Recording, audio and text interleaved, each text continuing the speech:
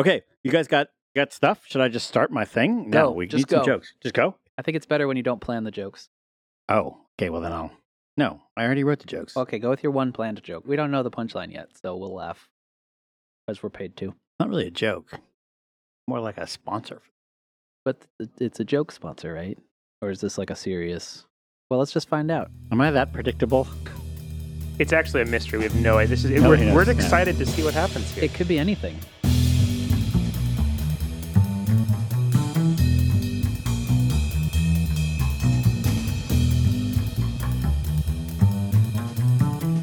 This is the Stack Exchange Podcast, episode 60, recorded live Tuesday, July 8th, 2014 at Stack Exchange headquarters in New York City, New York, where 8 million people enjoy the benefits of democracy and are tempted by the smell of rotting garbage.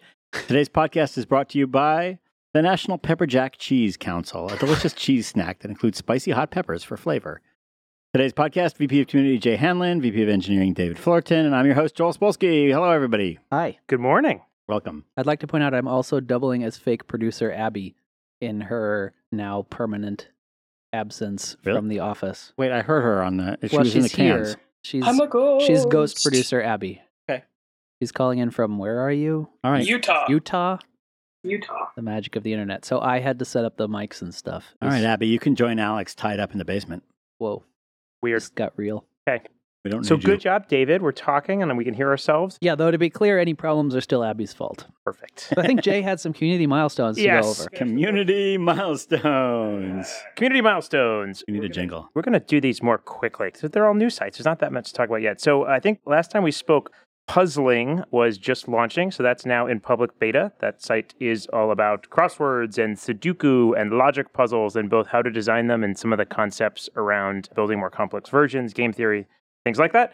Seems to be getting some good engagement. Data science also launched right around then. And it's data science. Data science, and seems to be doing a little better than previous iterations of it. We've also got Craft CMS, I think, is in public beta since we last talked. It is yet another CMS site, which always seem to do surprisingly. Not another beer site, I hope. No. That's what we need is another more narrow beer. No. Can you imagine if we just only made CMS sites? We'd be busy. It's like hard enough trying to explain to people what we do. Turns out there's a lot of CMSs out there, and they have very passionate communities. So. Your grandparents say, "Oh, little David, he works answering questions on the internet." Yeah. I have had that conversation with my grandparents. But can you imagine multiple if it was times, just about they CMSs? have no idea what's going on. You have to be like, no, not any kind of question, Grandma. It's only content management system. No, it doesn't matter. I think if my grandparents asked me what a CMS was, forget the Q&A site about a CMS, I would just say it's one of those unusual froofy sandwiches they sell in those shops that press everything that you hate. So we could just move on to the next topic. I don't think I would try to get into the whole... Anyway. Craft CMS, now in public beta. Your grandmother would tell you about every single visit that she ever made to a sandwich press store. But that's a safer conversation than the one about trying to explain how I work on a site that answers questions without answering questions. There's still people that think that Fog Creek, because we had Fog Bugs, which is bug tracking, and then Copilot, that still think that I fix people's computers on the internet. And so I have, distant, shall we say, quote unquote, relatives who still send me email describing their computer problems in great detail. For what it's worth, nobody here thinks you help anyone on the internet, Joel. We don't have. And they're like, I would be perfectly happy to pay if that's what it's going to take to get you to fix my computer. You should quote an hourly rate. What's your hourly rate for speaking engagements? Just quote them that. Oh, no, it's not. It's no. So we have two more sites. We launched in the same week a Buddhism and a Hinduism site, which is pretty exciting. Separate sites. We think there's only limited bandwidth for these types of topics, so we're going to really watch them carefully. And Wait, what? What? There's limited bandwidth religion. for these types There's of only topics? so much that people have to say about religion. You can do about religion. Although the Buddhism site had some really interesting conversations about whether sort of a course of study and faith that is so dedicated to respect for others was a good fit for our model. And there were some interesting meta discussions around whether they were set up well for downvoting and the like. And the conclusion was they could make it work just like everybody else does. But all doing pretty well, pretty exciting out of the gate. And the Buddhism site in particular, I think we've seen a lot of very interesting kinds of conversations about the Buddhist approach to certain types of interactions on the site on Meta. So check it out. They also talk about meditation practice there as well. Those are our new community milestone sites. Should we do featured community or new features first? Do we have a jingle or music for this? Our last 4 listeners have already turned the show off, so we might as well zoom. Let's talk about features, and then we'll hit our featured community quickly. We want to fight some more about low-quality stuff, I think, and we've got another topic if we get to it. The secret topic. But you've launched like 100 features since we last Okay, yes, well, it's been a while since we did a podcast, so we did a bunch of things. Just going to highlight a few. My favorite podcast, it was snowing, just to give you an example of That's right. how long ago it was. It was also during an ice age. Yeah. Okay, so the first one, which has my favorite name, which came from the community team. The name of this feature was Curtail Recidivism of Q-blocked/suspended accounts on deletion. Perfectly clear what that's about. The idea here is just we had a problem, which was that if we blocked you or suspended your account and then you self-deleted, you could then create a new account and we would forget that you had ever been suspended. So now we don't. Turns out if you get suspended and you create a new account, you're not any more likely to be a better Stack Exchange citizen, so we continue to block you. But it's worth pointing out it's not a complete block. You can only post so many things per, I think, one question a week, I think is the bottom of the barrel. So we launched that. That's part of sort of ongoing quality work. That was sort of one small thing we did. Isn't there a new badge? There's a new badge, not at all related to that feature, but the new set of badges, which are the question-asking badges, which have clever names: Curious, Inquisitive, and Socratic. Wow. So these are for asking what we're calling a well-received question on multiple days. So the idea here is we want to reward, in addition to the badges we have for asking, highly upvoted questions, those are really for like super popular questions, 10, 25, 100 upvotes. This is for just having sort of a consistent pattern of asking good questions, which we wanted to reward on all the sites. It's especially important for news sites where the limit to growth on a lot of these sites is just people not asking a lot of questions. And so we wanted to encourage people to just get in the habit of asking questions on those sites. And then on our bigger sites like Stack Overflow, we want to, again, reward asking good questions. And then that kind of the second part kicks in more on Stack Overflow, which is that you have to maintain a positive question record. So there we kind of look at your whole history and say, okay, on the whole, are you asking more good questions than bad questions, weighting bad questions more heavily? So you can't earn the badge unless you've got kind of a good track record. We may have talked before about this. We realized on a lot of sites, questions are the bottleneck. So what we basically see is a question generates 21-ish, depends site to site, downstream actions. Those are answers, votes, comments, other types of engagement. And what we realized was on most sites, Stack Overflow, there's probably only a handful of exceptions, maybe math. There appear to be a decent core community there to answer, but not enough questions to kind of keep them busy. And we actually ran a couple of like rough tests ahead of this to see basically if we added decent questions, would it just move activity, kind of cannibalize answers and spread them around? And we found that it did actually generate more answers. We basically created new questions, a handful of us on the parenting site, basically doubled the question count.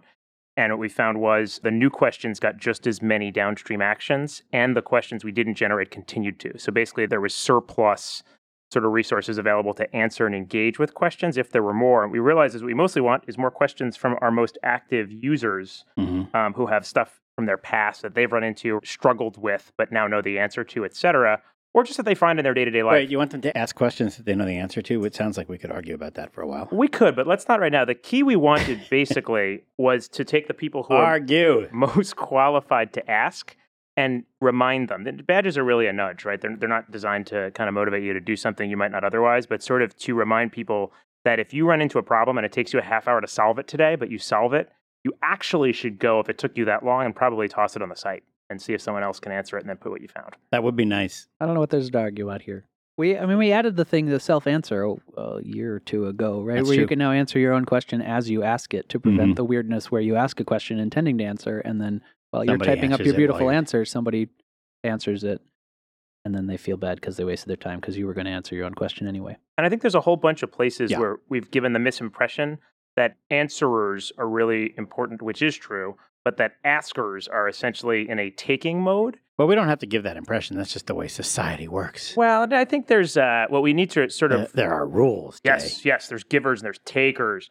But I think we really wanted to kind of reinforce that people that can ask good questions are actually creating a very important stub, almost, right? Like a Wikipedia stub that says, this is something that is of use to people, which makes it much, much easier for an answerer to hop in and answer rather than to come up with something I think is worth writing about. So anyway, we're really excited about this. So to be clear on that, I think it's still, we're not backing away from the idea that on the whole, we're optimizing for answers, not questions. That's right. That is still the focus of Stack Exchange. It's about the answers, and it's about answers to good questions. It's just that when you swing so far in the way of answers, what we see on some of the news sites is, there's people just waiting around hoping somebody will ask them a question so they can answer it.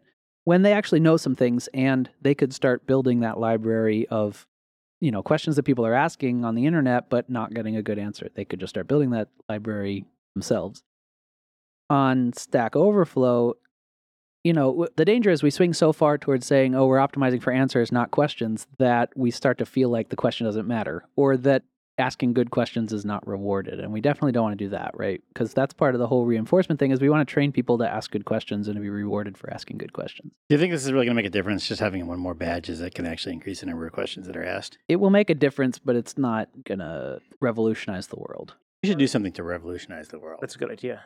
What about clean water? Okay. Okay. I like it. Let's take a listener question. As though we had listeners. All right. Dial tone sound effect. Okay. What other features do you have? Okay, let me just run through real quickly some of the other features. We redesigned the StackExchange.com homepage. You can take a look at that. It's not completely different. It's not that different, but we switched it back. If you're a long time listener, you know that a long time ago the Stack Exchange homepage was interesting questions from the whole network, and then we decided that was stupid. We should show we didn't more have information about yet. Stack Exchange, and then now we decided to switch back and say that's stupid. We should show the interesting questions. So we're showing the interesting questions again. That's not the story as other people who were in favor of this feature would have told it. Other features. We also, as part of... Wait, you got to sell that. You got to sell that, man. David. Listen, your homepage of your whole browser, like when you start your browser and it goes to a page, it should just be stackexchange.com. Mine's Google. Well, I feel like this that's is more better. useful. Google, you can just type the questions into the... That's true. It's built into my URL box. bar. Yeah, exactly. So your homepage might as well be Stack Exchange. Mine's the homepage that shows me my common sites. When you say homepage, it's got 8 sites that I visit. Can I like change? What your browser brings up when you Mine just goes to make Alta a browser. Vista because that's how it was set up when I got my computer. Is that not? I can change that? AltaVista.com. Oh, interesting. Okay, so the idea, if I were trying to sell it, Yahoo. if I were trying to sell it, right? So the idea is that there's a lot of interesting stuff that happens all over the Stack Exchange network, and this is now the one place you can go to actually find that and see a sampling of interesting questions, and we're going to keep improving that slowly as time goes on to make it interesting. Where does infoseek.com go? Okay, other small features. We redesigned the hiring page. If you want to work here, there's now a new Lycos? Work here page. We are hiring. Oh, Lycos still exists? How weird. Hill.com. We redesigned the... Juno.com. It's surprising that these things are still around. We redesigned the mobile website. You can take a look at that by visiting Stack Overflow or any Stack Exchange site from your mobile device, unless it's a BlackBerry. Looks a lot more like the app.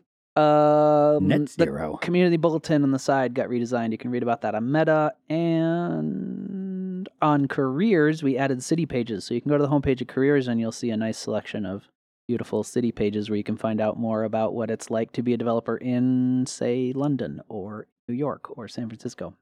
And that's all the new features I have. All of them. That's everything that we did for the last 2 months. Except for the secret stuff I'm not allowed to talk about. Right. You should sell it. City pages are amazing. Let's say, for example, well, actually, I'm pretty sure that city pages are kind of boring and we're going to end up... I was trying to go through them fast so we could talk about the more... Oh, wait, we just said there's no more exciting We've stuff. actually talked about city pages before, I think. Okay. I've certainly been in enough meetings about them. They're live now, but I think we talked about them on the podcast and we were kind of envisioning them in that they sort of expanded this sort of browsing experience to people who dream of a different life, not just those who are looking for a specific job right this moment. So let's not talk about that anymore. Let's talk quickly about our featured community, and then we can fight about quality a little more, and then maybe if we get to it, talk about the site kind of life cycle. Our featured community... This week, featured community is UX, our UX site, which is user experience. Yeah, it has UX. like a half of a star there. It's kind of weird. You're saying as a user, you can't figure out what the logo is meant to convey. But our UX site, I think, is actually pretty cool. One thing I like about it is it spans both what most people would assume it to be, which is a lot of things that relate to sort of the design of websites or apps, a kind of software design. So it has things like one great question. Question number 31359, should error messages apologize? And the user, oh my gosh, I did not notice this before. The user's name is Joel Fan. I just changed that. Oh, wait, sorry. This is, sorry, it's a typo. He likes someone named Joe, and it's just a really bad speller is the best guess. But Joel Fan asked, should user messages apologize? And it starts this debate about sort of, are we conveying the wrong information when it frames it sort of in the context of they should probably only apologize when the software has caused some problem or it can't do something it should be able to, as opposed to that the user has sort of done something they kind of weren't meant to. And that, how do I figure out and find that line? And it's one of those great answers that doesn't say this, because these are UX experts and they're very polite and they talk around it, but it basically says, you shouldn't do that. You're thinking about it the wrong way. So what they're talking about here is somebody's got an error message in their app that says, I'm sorry, your password is incorrect. Right. So the question essentially is around those, should it say, sorry, you don't have permission to change that, or sorry, you can't enter numbers in this field that asks what your name is, et cetera. And the question is, when is it most appropriate? Whose fault should it be to use the word apology? And there's a great answer that basically says the point of an apology here is not to help convey to the user whether they or the software did something wrong. The point of an apology is sort of the core point of what an apology is meant to do, which is to convey to people that you regret they are encountering a frustrating situation in the hopes of making them sort of interested in listening to the rest of the things you have to say. And that the reason to use an apology is actually to improve the user's mood and sense of frustration, and has nothing to do with fault. And what's cool about it is it actually quotes, and there's a whole bunch of sources from sort of the Apple and Microsoft user design, as well as kind of some social sciencey stuff. And that's one example. There's other ones like that. I won't read the specific question, but there's a great question. Should yes, delete it be red or green? And the question is, when you have kind of a yes, delete it, or a no, keep it set of choices, what's the right color scheme? And again, the answer is one of those that says neither of those is right. And there's an awesome answer that basically makes delete bright red, a little bit scary, and cancel is kind of a light gray because it's keeping a default state. But so there's software-y stuff like that. Like, at what point are computers going to stop apologizing to us? When you stop doing everything wrong, I would assume. They're just going to be like, you know what? Actually, I don't really give a damn. No, you can't get in. It's not me. It's you. Yeah.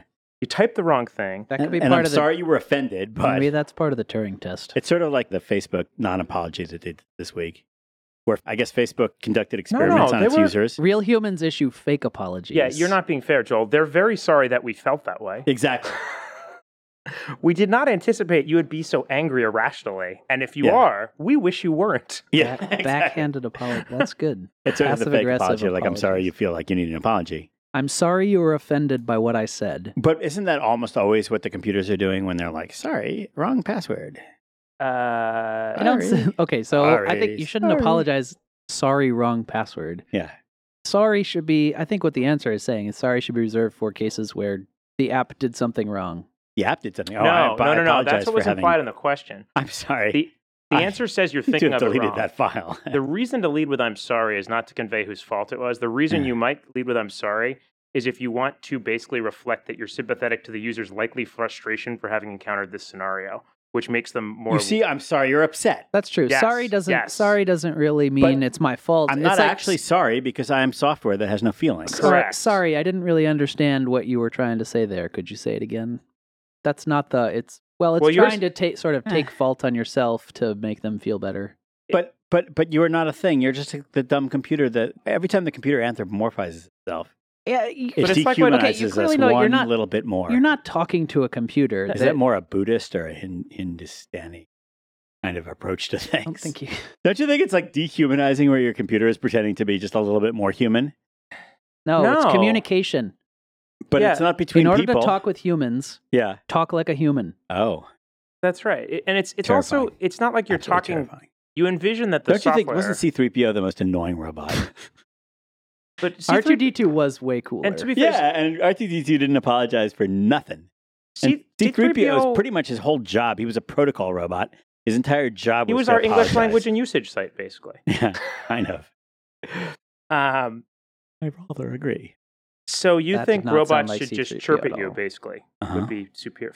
He did make sort of anthropomorphized noises, right? R2-D2 made like mournful noises. He was like a Furby. You know how he felt. You knew how he felt, but you're right, he didn't really apologize. He just he took action when action was needed. The best thing about the original Furby was that it did all these weird things. It had all these weird, like, documented behaviors. You're supposed to feed it and do this stuff. But totally undocumented is you couldn't make it be quiet. It was in a state of perpetual, like it would be woken up by light and stuff. There was no like off button for the Furby. And so when you really lost it, you'd be like, F this, and you'd take the batteries out. And when you contact the internal battery screw with metal that you have to take out, it would shriek in a way that was a noise it never made in normal operation. And it was like one of these, like, it was like a Spielberg movie. Like, you freaked out, you dropped it. It was awesome. It was so ingenious because it's like this Easter egg. Nightmares. It was awesome. Also, if you feed them after midnight. No, I think you're thinking of children. Oh, right. Or Gremlins. But they also, it's not just software Is stuff. that movie? What was that movie where that is Gremlins. That was Gremlins. Yeah. Gremlins is also, you remember it as a kid's movie? It is a violent movie. Gremlins is not a kid's movie. Super hardcore. Oh, yeah. It's pretty much horror. Finding the Nemo. genre there would be horror. Yes, but it's like a Spielberg small town. Anyway, UX also has cool, what I would categorize a little more as like design of everyday things. So like just thinking about how humans interact with machines. One of the questions I Great love. website. Lots of good stuff on there. Last question. I'm just going to hit it real quick. It's so awesome. Question number 34126. This question was 34126. It is, how can users be prevented from pouring water into the bean compartment of a coffee machine? Oh, awesome. Near to your heart, Joel. The asker here was user Sharptooth. I'm very concerned about any kind of coffee machine that you put both beans and water into. Well, so people do talk about how, like, in a great coffee machine, one solution is that the water is just piped in, so you'd never do it. Hey, look at the first answer. Wow. The first answer is epic. It is great. And part of what I love about it is it evolved over time. This was a great example of where basically one answer that was not this answer. Somebody, let me actually give him credit because he should get credit. So user Trisweb said, make the user open a drawer to place the beans inside. Once closed, the drawer simply opens into the bean can normally. But his key point is water doesn't go in drawers. And people kind of know that if you pull a drawer out, it is a very different than a tube on top. Actually, at my house. Very rare. If you've ever tried to empty a dehumidifier, you discover that don't even get me started. There are drawers of water all over people's basements. The humidifier market is ripe for disruption. But so that wound up getting incorporated. The top answer here is awesome. What he basically described was sort of a angled slide that you pour the beans onto, but important to it was it had visible holes in it, smaller than coffee beans, so that essentially when you look down at it, you could see, A, there are holes in it, which means it's not a thing you pour water into. No, you couldn't. And the second thing was that much of the water would probably fall through them. Yeah. But because of the angle, some water might run in, etc. And so what he wound up doing was incorporating, someone in this later answer had suggested a drawer, and he said making it a drawer further reinforces water doesn't go here. Plus a drawer creates a flat bottom design so that when you pull it out, you've got now a drawer you pulled out full of visible holes in the bottom. It is completely obvious that you can't pour water in it. And if you did, it would actually all drain out. And it was just there's a lot of cool stuff like that. What I like here is there's a lot of incorporating it. So the top answer actually has all of the best thing. And he's got kind of call outs to all the people who contributed with other answers. But anyway, great site, ux.stackexchange.com. All right. We talk a little bit about quality. Let's take a listener's question. Questions from our listeners. Ben Collins dial tone again. Points out that washing machines often take liquids in a drawer. Washing machines do take liquids in a drawer. That's true. That fairly. Oh my! You know what? I don't want to know. Here's a mistake you could make. Oh, I can't wait. If you have a washing machine with one of those little drawers that you're supposed to put the liquid in, put coffee which is the soap. Never put coffee. See, there's no way to know you shouldn't put coffee beans in there. Well, okay, because you would never imagine that you need coffee in your clothes. But if you take one of those pods, one of those washing machine pods, and put it in there, it's like a little plastic bag that has the exact right amount. Oh, those are great, except they go in the dishwasher. I found your problem. No, they have them for washing machines. Really? Yeah. Okay. Tide pods, they're called. Okay. Yeah. And if you put one of them in there, it creates a complete and utter disaster. You're not supposed to put them in there. Good to know. So for our listeners that were trying to wash their laundry as they were listening to this, don't do that. And also the coffee beans. Yeah. Okay. Should we talk about quality some more? We had a great fight about this last time. Let's play Scrabble. Sorry. I'll sit up and participate. Joel, I feel like when producer Abby was here glaring at you, you were better behaved. I feel like slightly. we need a photo of this moment. Joel is like... I'm slid down out of my chair like a child in 5th grade. Oh, I missed my chance to get the photo. I wasn't quick enough on the draw. So quality. You care about this, Joel. Okay, I do care about quality. So we talked about this last time on Stack Overflow briefly. The problem is that the perceived quality on Stack Overflow and the actual quality on Stack Overflow has been in decline for years. What? No, we talked about this last time. We decided that it's not true, and we came up with a solution anyway, and we moved on. Oh, that's what we're about to... Sorry, did I just jump ahead? We've done things. We've learned things. Yeah. Okay, so... Last time we just ranted. Now we've actually looked at stuff. So, yeah, we actually ran some numbers Okay, and things. let's see if I so- can remember. To summarize, last time Previously on the Stack Exchange podcast. we had a bunch of bitching about the quality of questions on Stack Overflow going down. And I said, you know what? It probably just seems that way because quality of questions on the homepage is particularly terrible. And what we should try to do is get better questions on the homepage, at least so it looks better. Right? Yes, that was the crux, I think, of our conversation last A time. brief summary Yes, of that was an what we excellent talked summary. about.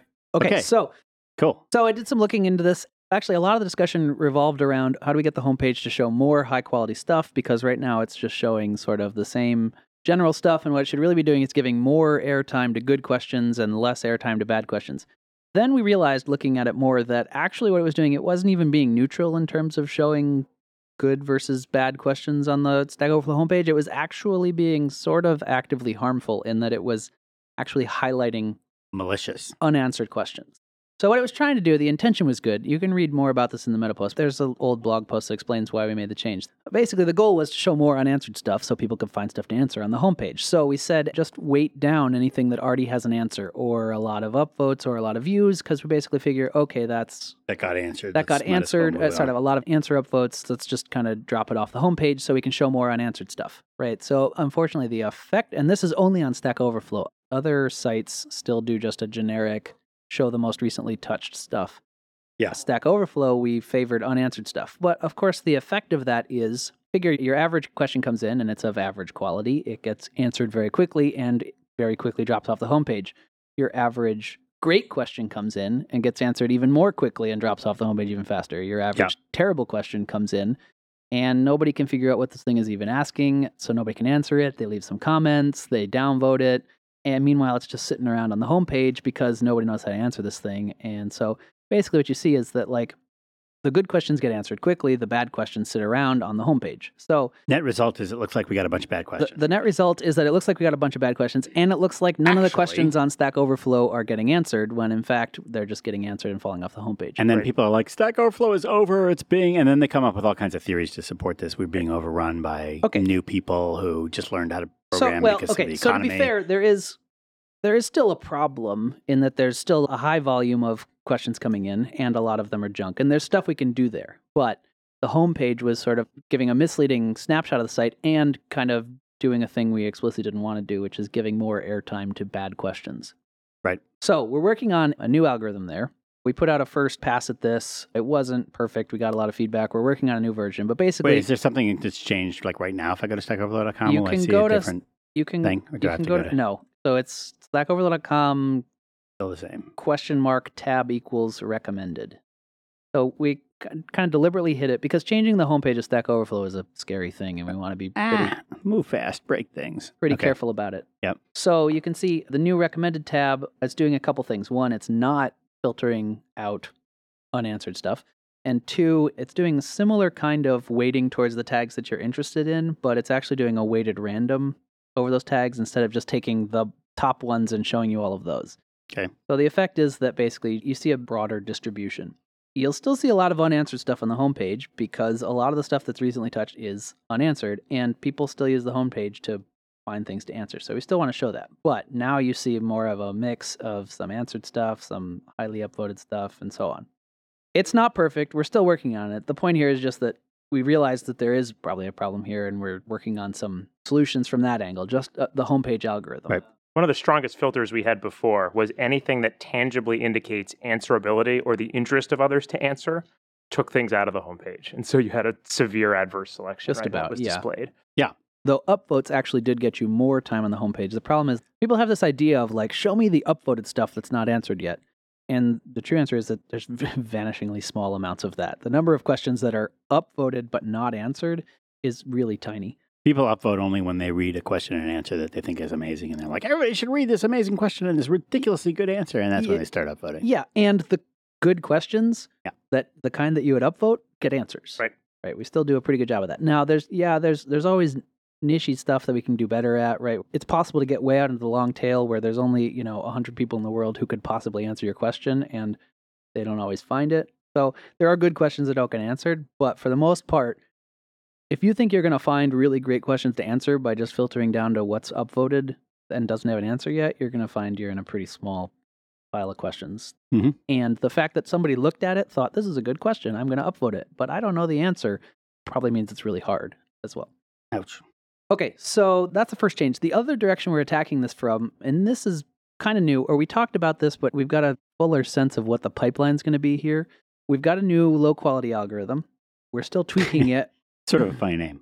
So, it's the low-quality algorithm. So it's a way to rate the quality on a question. There are better algorithms than this. It's not a very good algorithm. It's not bad. You know what we enough that should call it, completely don't David? use We should call it the high quality algorithm, and then just say if you have a low score on the high quality algorithm. Sorry, it is the quality score algorithm is actually what it should be called. Yeah. We're trying to score the quality of a question. We have an existing thing that does this, but Yeah. it's a little It mostly just looks for unscientific. sentences starting with lowercase. Yeah, and it gives up if the body is too long. It's like, it's long enough. It must be good. It's a horse that only knows how to write code in PHP, and he just stomps with his hoof when we put a question in front of him, and then we move it to one key or another. So We we're did a doing lot some of horses. So we've done some science, and we've got some. Somewhere a scientist boiling over. Okay, right you're now. right. We didn't do actual science. We just did some Was statistics, it maybe. published in a peer-reviewed academic journal? I don't think so. Okay, so we did some sort of machine learning, basic machine learning stuff of grab a bunch of questions and all their words and some interesting features that we kind of compute, like how much code do they have as a ratio of their body, uppercase and lowercase letters, and so on. Throw that into a tool called Vopal Wabbit and let Wabbit? it Vopal Wabbit. Okay. Is that a typo? Nope. It is so named because that's how Elmer Fudd would say Vorpal Rabbit. Oh. Pesky Wabbit. So you throw it in Vopal Wabbit and it builds a predictor, basically. Be very quiet. I'm hunting wabbits. Try to predict whether this is a good or a bad question. So you feed it a bunch of questions, you tell them whether it's good or bad. It spits out a model, which basically weights each of these features and says, okay, this is either indicative of goodness or indicative of badness. So we've got that. There's some interesting things that we found in there. We kind of feed it everything, and it tells us what it thinks is interesting. So code ratio turns out to be really interesting. The amount of code you have in your question is really indicative of goodness or badness. Mm-hmm. And sort of the extremes are what's interesting, right? So having no code is bad, or having Tons of code. 10 times, 90% of your post is code. Right. Both of those are bad. Barbell distribution. Okay. That It's about what you'd expect. reasonable. Having one tag is bad. Actually, it's really bad. Surprising number of one tag posts are bad posts. Wow. Not having very many capital letters in your body, or not having the first letter of your title be a capital letter, or not to be very predictive. Yep. I remember once I hired a team of 8 people to go through all the questions and capitalize them correctly. You did. It turns out that doesn't actually improve the quality of the question. It's not so much that a question with a capital letter is a better question. It's that somebody who didn't bother to capitalize the first letter of their question likely wrote a bad question. To be fair, you can see how their optimization plan, like if capitalizing the first letter drove a 2% increase, capitalizing all the letters, you would have thought was really going to be a big positive outcome. But It sure was. people didn't like it. No. In fact, that's how we lost the Vegemite contract. Screaming at them in our email headers. Yeah, you may notice that Vegemite is no longer a sponsor of the podcast. Oh, having an email address in your post is bad. Oh, Having wow. a That's a good one. URL is good. Okay. URL is good. Email address bad. That's interesting. Using unusual words in your title or body is good. So you're probably using technical terms instead of just help me with this PHP problem. Ending your question with "for me to poop on," very negative indicator. Really not good question. We also ran some Anything things about making emoji aquaria? Aquaria? Well, there's a lot of emoji fish, and you can make a little block of fish, like 20 by 5 block of fish. I feel like anybody can make an aquarium with emoji. You got to do it with ASCII if you want to impress people. Okay, so emoji. I'll go ahead and text you one. I didn't test specifically for emoji, but I did pull in the existing algorithm tests for the presence of ASCII smiley faces. So only right-facing ASCII smiley faces, not left-facing ones. So Probably catches most of them. right, the normal way of typing out. That turned out to be not very predictive, for the record. Typing smiley faces either doesn't happen enough, or it is just not very predictive. Nice people use smiley faces too, presumably. Okay, so then there's also like words. I can keep going here. You tell me when you're bored, but What's the worst word? Joel, don't say it. Don't say what you want to say. the worst word in title is... Oh, wait, I bet let me you can guess the first word in Wait, title. the letter U. No, let me see where that shows up. I may have filtered that out because I ignore one character word. Okay, I'll get you one other one. How about PLZ? That is bad, but not the worst. Wait, okay, I'll get one. N-word? Okay, you're not allowed to guess anymore. The worst word is help. Oh, actually, I'm sorry. The second worst word was help. The worst word was website. In your title, having the word website, very bad. Interesting. Really? Yeah, I'll just read off. Okay, in your title, worst words: website, help, chat, site, Help. Yeah, help. anyone, program, Wait, learning. don't tell the people. Then they'll be careful not to use these words when they're trying to get I'm their low-quality assuming questions. anybody who bothers to listen to the podcast That's is true. probably a good question asker. This is and also this is the Oh. perfect podcast. Along your to do this. It's just this. please is bad. I'm Yeah. without an apostrophe. That is pretty bad. Want, me, my, following. There's also tags that are bad. PHP. Yeah. The So tag even if you're web, asking a PHP question, you should not tag it PHP. Is that correct? that Java actually is indicative of badness. Wait. You mean just asking a question about jQuery? Java and tagging it Java is a sign of a bad question? It is indicative. It's not alone going to classify this as a bad question, but it means somebody. It's actually Wow. makes it more likely to be a bad question than a good question. Surprisingly surprising. strongly predictive. Yeah, the people with problems in Java. Is it because every question in Java has been answered, and therefore, if you can't figure it out by now, because Java is such a common language, if you It's can't the figure it out common by languages that end up being the highest predictor. So on the other end, to Really contrast strange. that, the ones that are on the predictive of goodness, Dart, Go, D, Clojure, Scala, Haskell, now. Emacs, Seriously? Java 8, Emacs! Java 8, so specifying a particular Emacs! version of Java, A lot of that too, though. It's Wow. newer or more esoteric NumPy, technology, Rust, right? F. Emacs There's a is lot the of oldest Well, these. not technology Emacs, in the- not Emacs, right? CocoaPods. So actually using specific I'm gonna- tags will cancel out the badness of using Java. So if you Okay. just tag your thing Java, you're in trouble. If you tag it Java and some specific technology, they'll Wow. probably cancel each other out. The tag it Java Emacs. That's right. Julia Lang, Perforce, Clojure script. So there's a lot of things like that. So that's been pretty Wow. interesting. We're working on implementing Wow. that. So the way this is going to go, I'll bet you anything Atlassian is a negative indicator, right? Like Atlassian. Jira is slightly negative. Ha. Let's look for Fogbugs. Fogbugs didn't make the cut. Didn't even appear in enough posts. Sorry. Okay. So where this is going to go is we're going to now use this to start scoring questions. We're going to start feeding them into the low quality review queue kind of silently without telling anybody and see basically, is this a better predictor than the current low quality score?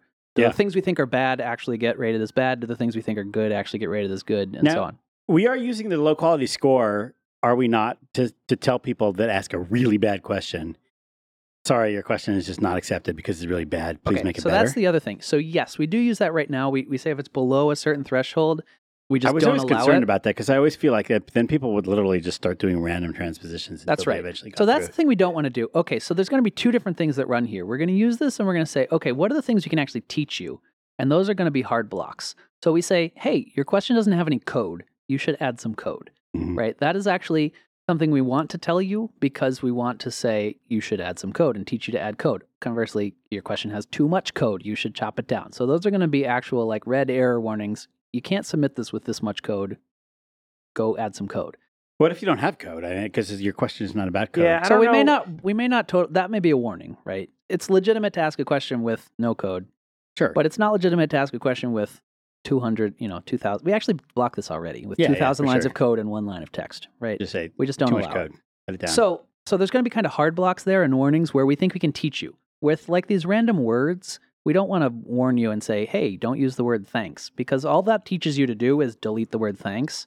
Thanks is predictive of a bad question. It's not actually what makes the question bad, right? Right. So we don't want to tell people that and say, don't use any of these Don't words. use the word thanks, help, I'm, right? Because that's just teaching you to delete those words. It doesn't teach you to be a What better was the question word that was asker. in the regex that I used to argue with Jeff about?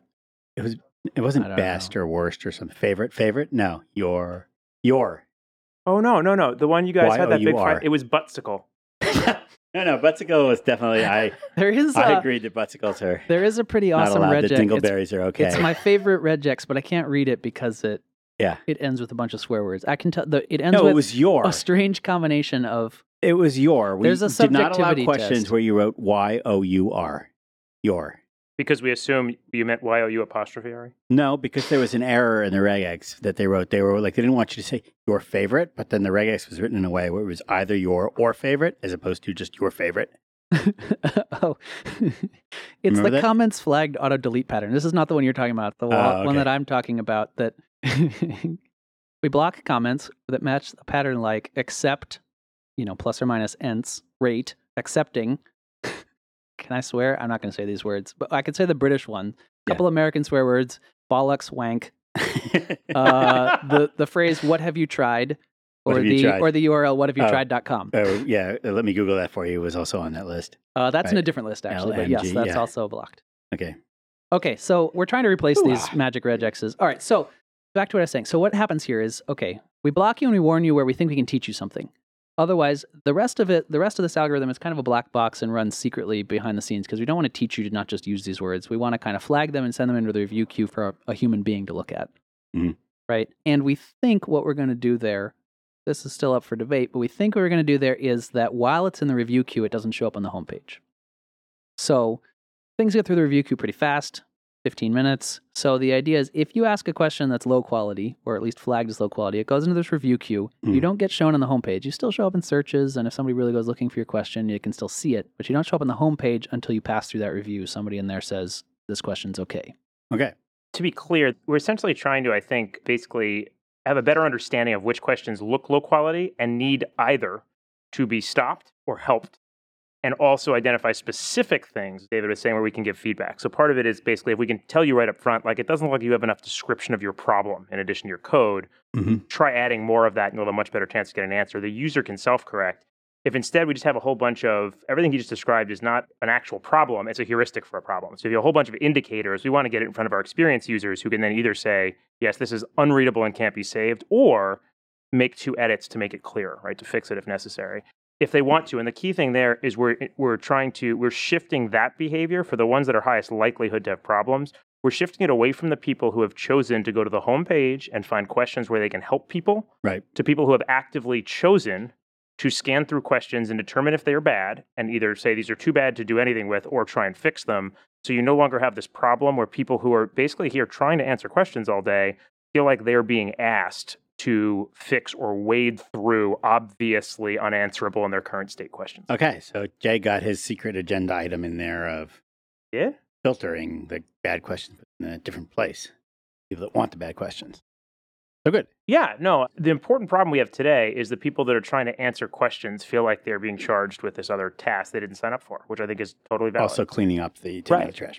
Right. And I got my feature, which was the questions don't just automatically have a right to get answered. I don't know. They should go through That's some. right. That's kind of where this ends up. A little bit of the word I'm looking for, obstacle. Well, it's not exactly that. So this is not the feature where like questions from new users have to go into the new user ghetto before they can get graduated out. No. Here we are just looking, this quality score stuff is just looking at the content of your post. It's not looking at whether you're new or whether you have other things look at whether you have a bad history of posting questions. This is just, if the quality looks bad, we're going to send it to this queue where we're going to try to get it reviewed as fast as possible. If it's good, it goes to the homepage, no problem. If it's bad, it goes into, okay, you need to fix this before it shows up on the homepage. That's kind of the goal. If that works, that's a pretty big change to kind of the fundamental way the site's worked. So all this you can discuss on Meta. There's some existing discussions about this. You can post on Meta. Stack Overflow is really the best place to talk about this. Since this is primarily a Stack Overflow problem. So there are other communities that are kind of interested in what we're doing here who have some quality problems, but Stack Overflow is the one with the big kind of volume problem. So if you have thoughts on this, find the Meta posts or post your own Meta post with ideas. Cool. That's kind of the state of things. Oh, the other thing we're doing there is we're going to clean up the review queues a little bit. There's a little bit of things that aren't ideal in there, especially around the low quality. In order to move this stuff faster, we're probably going to separate out questions from answers in the low quality queue. We may clean up the kind of actions that we're asking you to do there. Well, I think one thing we're finding as we look at this is there's a bunch of places that things that amount to queues have a very mixed set of functions, right? So in these review queues, there's sort of a mix of things that we probably think need improvement and things that we think probably need to be sort of blocked, closed, or at least feedback that more information is needed mixed together, which may mean the people opting in aren't a good fit. I think similarly, one thing that we kind of realized we were poking at this is the way we put things on the front page also has a little bit of a weird mix in that we basically surface new questions on the front page. We surface questions that have recently been edited or posts that have recently been edited. And that's one of those weird things where there's a very deliberate reason, right? We wanted more people to see it, to validate the edits and make sure they're right.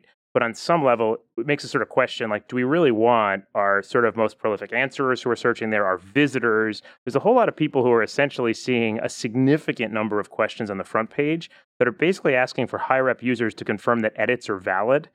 They're not really relevant in a lot of cases to many of the people seeing them. And so we're looking at all these places where cues may be mixed, including the front page, in ways. But that is a very important mechanism to make sure that people don't go and ruin our site by randomly editing old stuff.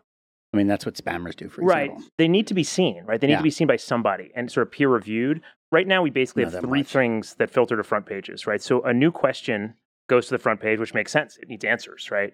New answers go to the front page. When a new answer is added, that question appears on the front page. And I think that is very important to most people. Certainly anyone can vote, because one of the key things that should be happening when a new answer is added is the answers should be reconsidered for ranking, right? That new answer might be better than an existing one. Someone thought they could beat the existing answers.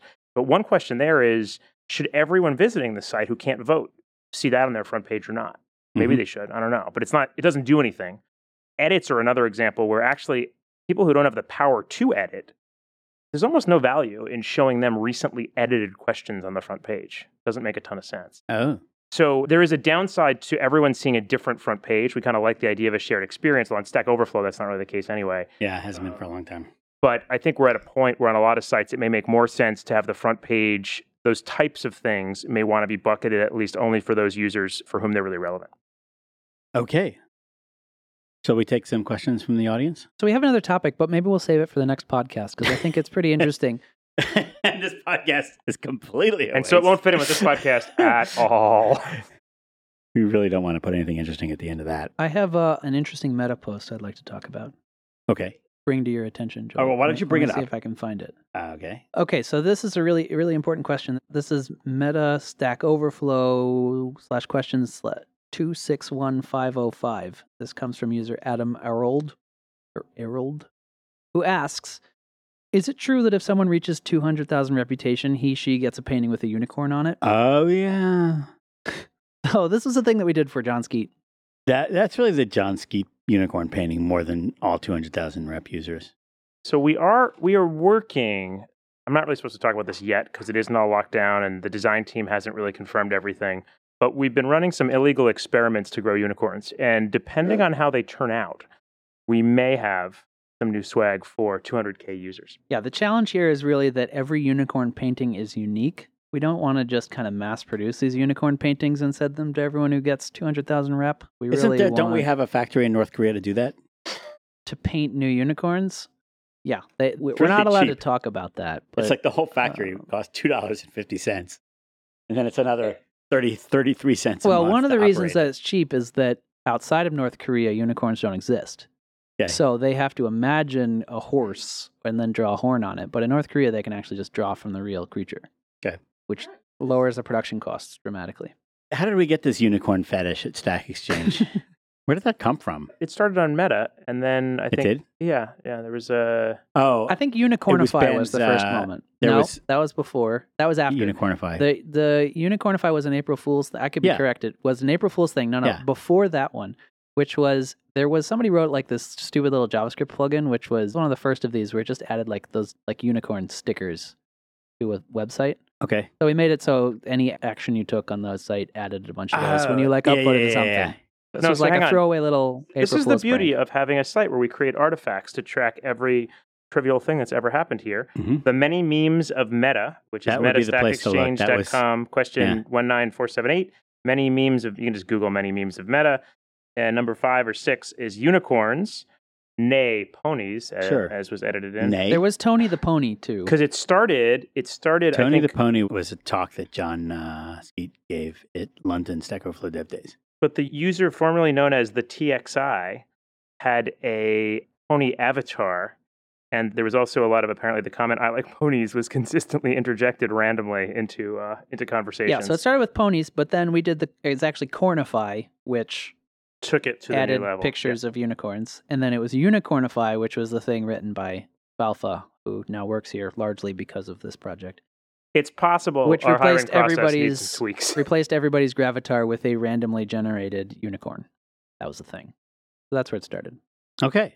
You've gone and wasted another, let's go with 1 hour of your life listening to Stack Exchange Podcast 60, recorded Tuesday, July 8th, 2014 at Stack Exchange headquarters. This podcast has been brought to you by the National Pepper Jack Cheese Council. Spicy, delicious, and buttery Pepper Jack cheese is semi-soft and open-textured with a slightly tart flavor. I'm Joel Spolsky for Jay Hanlon, David Fullerton, audio editor David Greenlee, ghost producer Abby Miller, and ex-producer Alex is peeling potatoes for tonight's dinner in the galley. Goodbye. Bye. Bye-bye. Bye, everyone.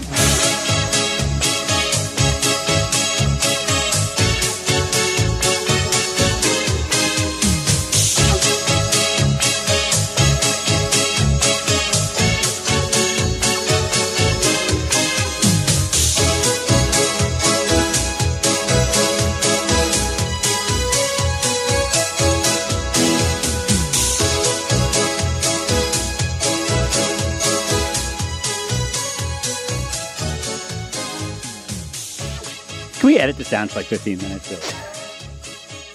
We'll take out the part where you fell on the floor for 5 minutes. If we remove remove your pratfalls and other physical comedy, I think we'll be down to that. Oh my god! Joel just fell out of his chair. Joel? He appears to be alive. Joel just literally fell out of his chair. Oh my goodness. We're going to lose our OSHA certification for this podcast. Okay, let's take a call from the listener. Can we rearrange this podcast so all that stuff is at the end, since the interesting stuff at the beginning, which we're going to do now? This is the interesting portion. You brought something new then. I'm excited. God, this is going to be interesting. We could talk about dinosaurs. Okay. I just think they're really interesting. This podcast is a dinosaur. Okay. That didn't make any sense. So you're saying this podcast is awesome?